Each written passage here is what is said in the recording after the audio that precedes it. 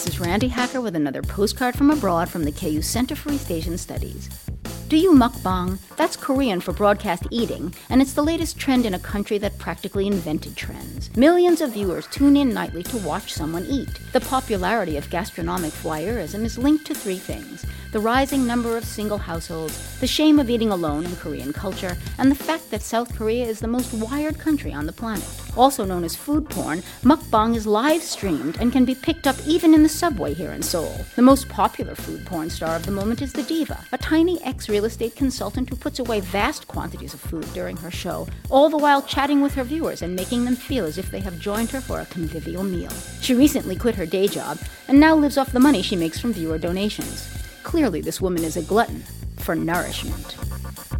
With thanks to Paula Lee for this text from the KU Center for Eat Asian Studies, this is Randy Hacker. Wish you were here.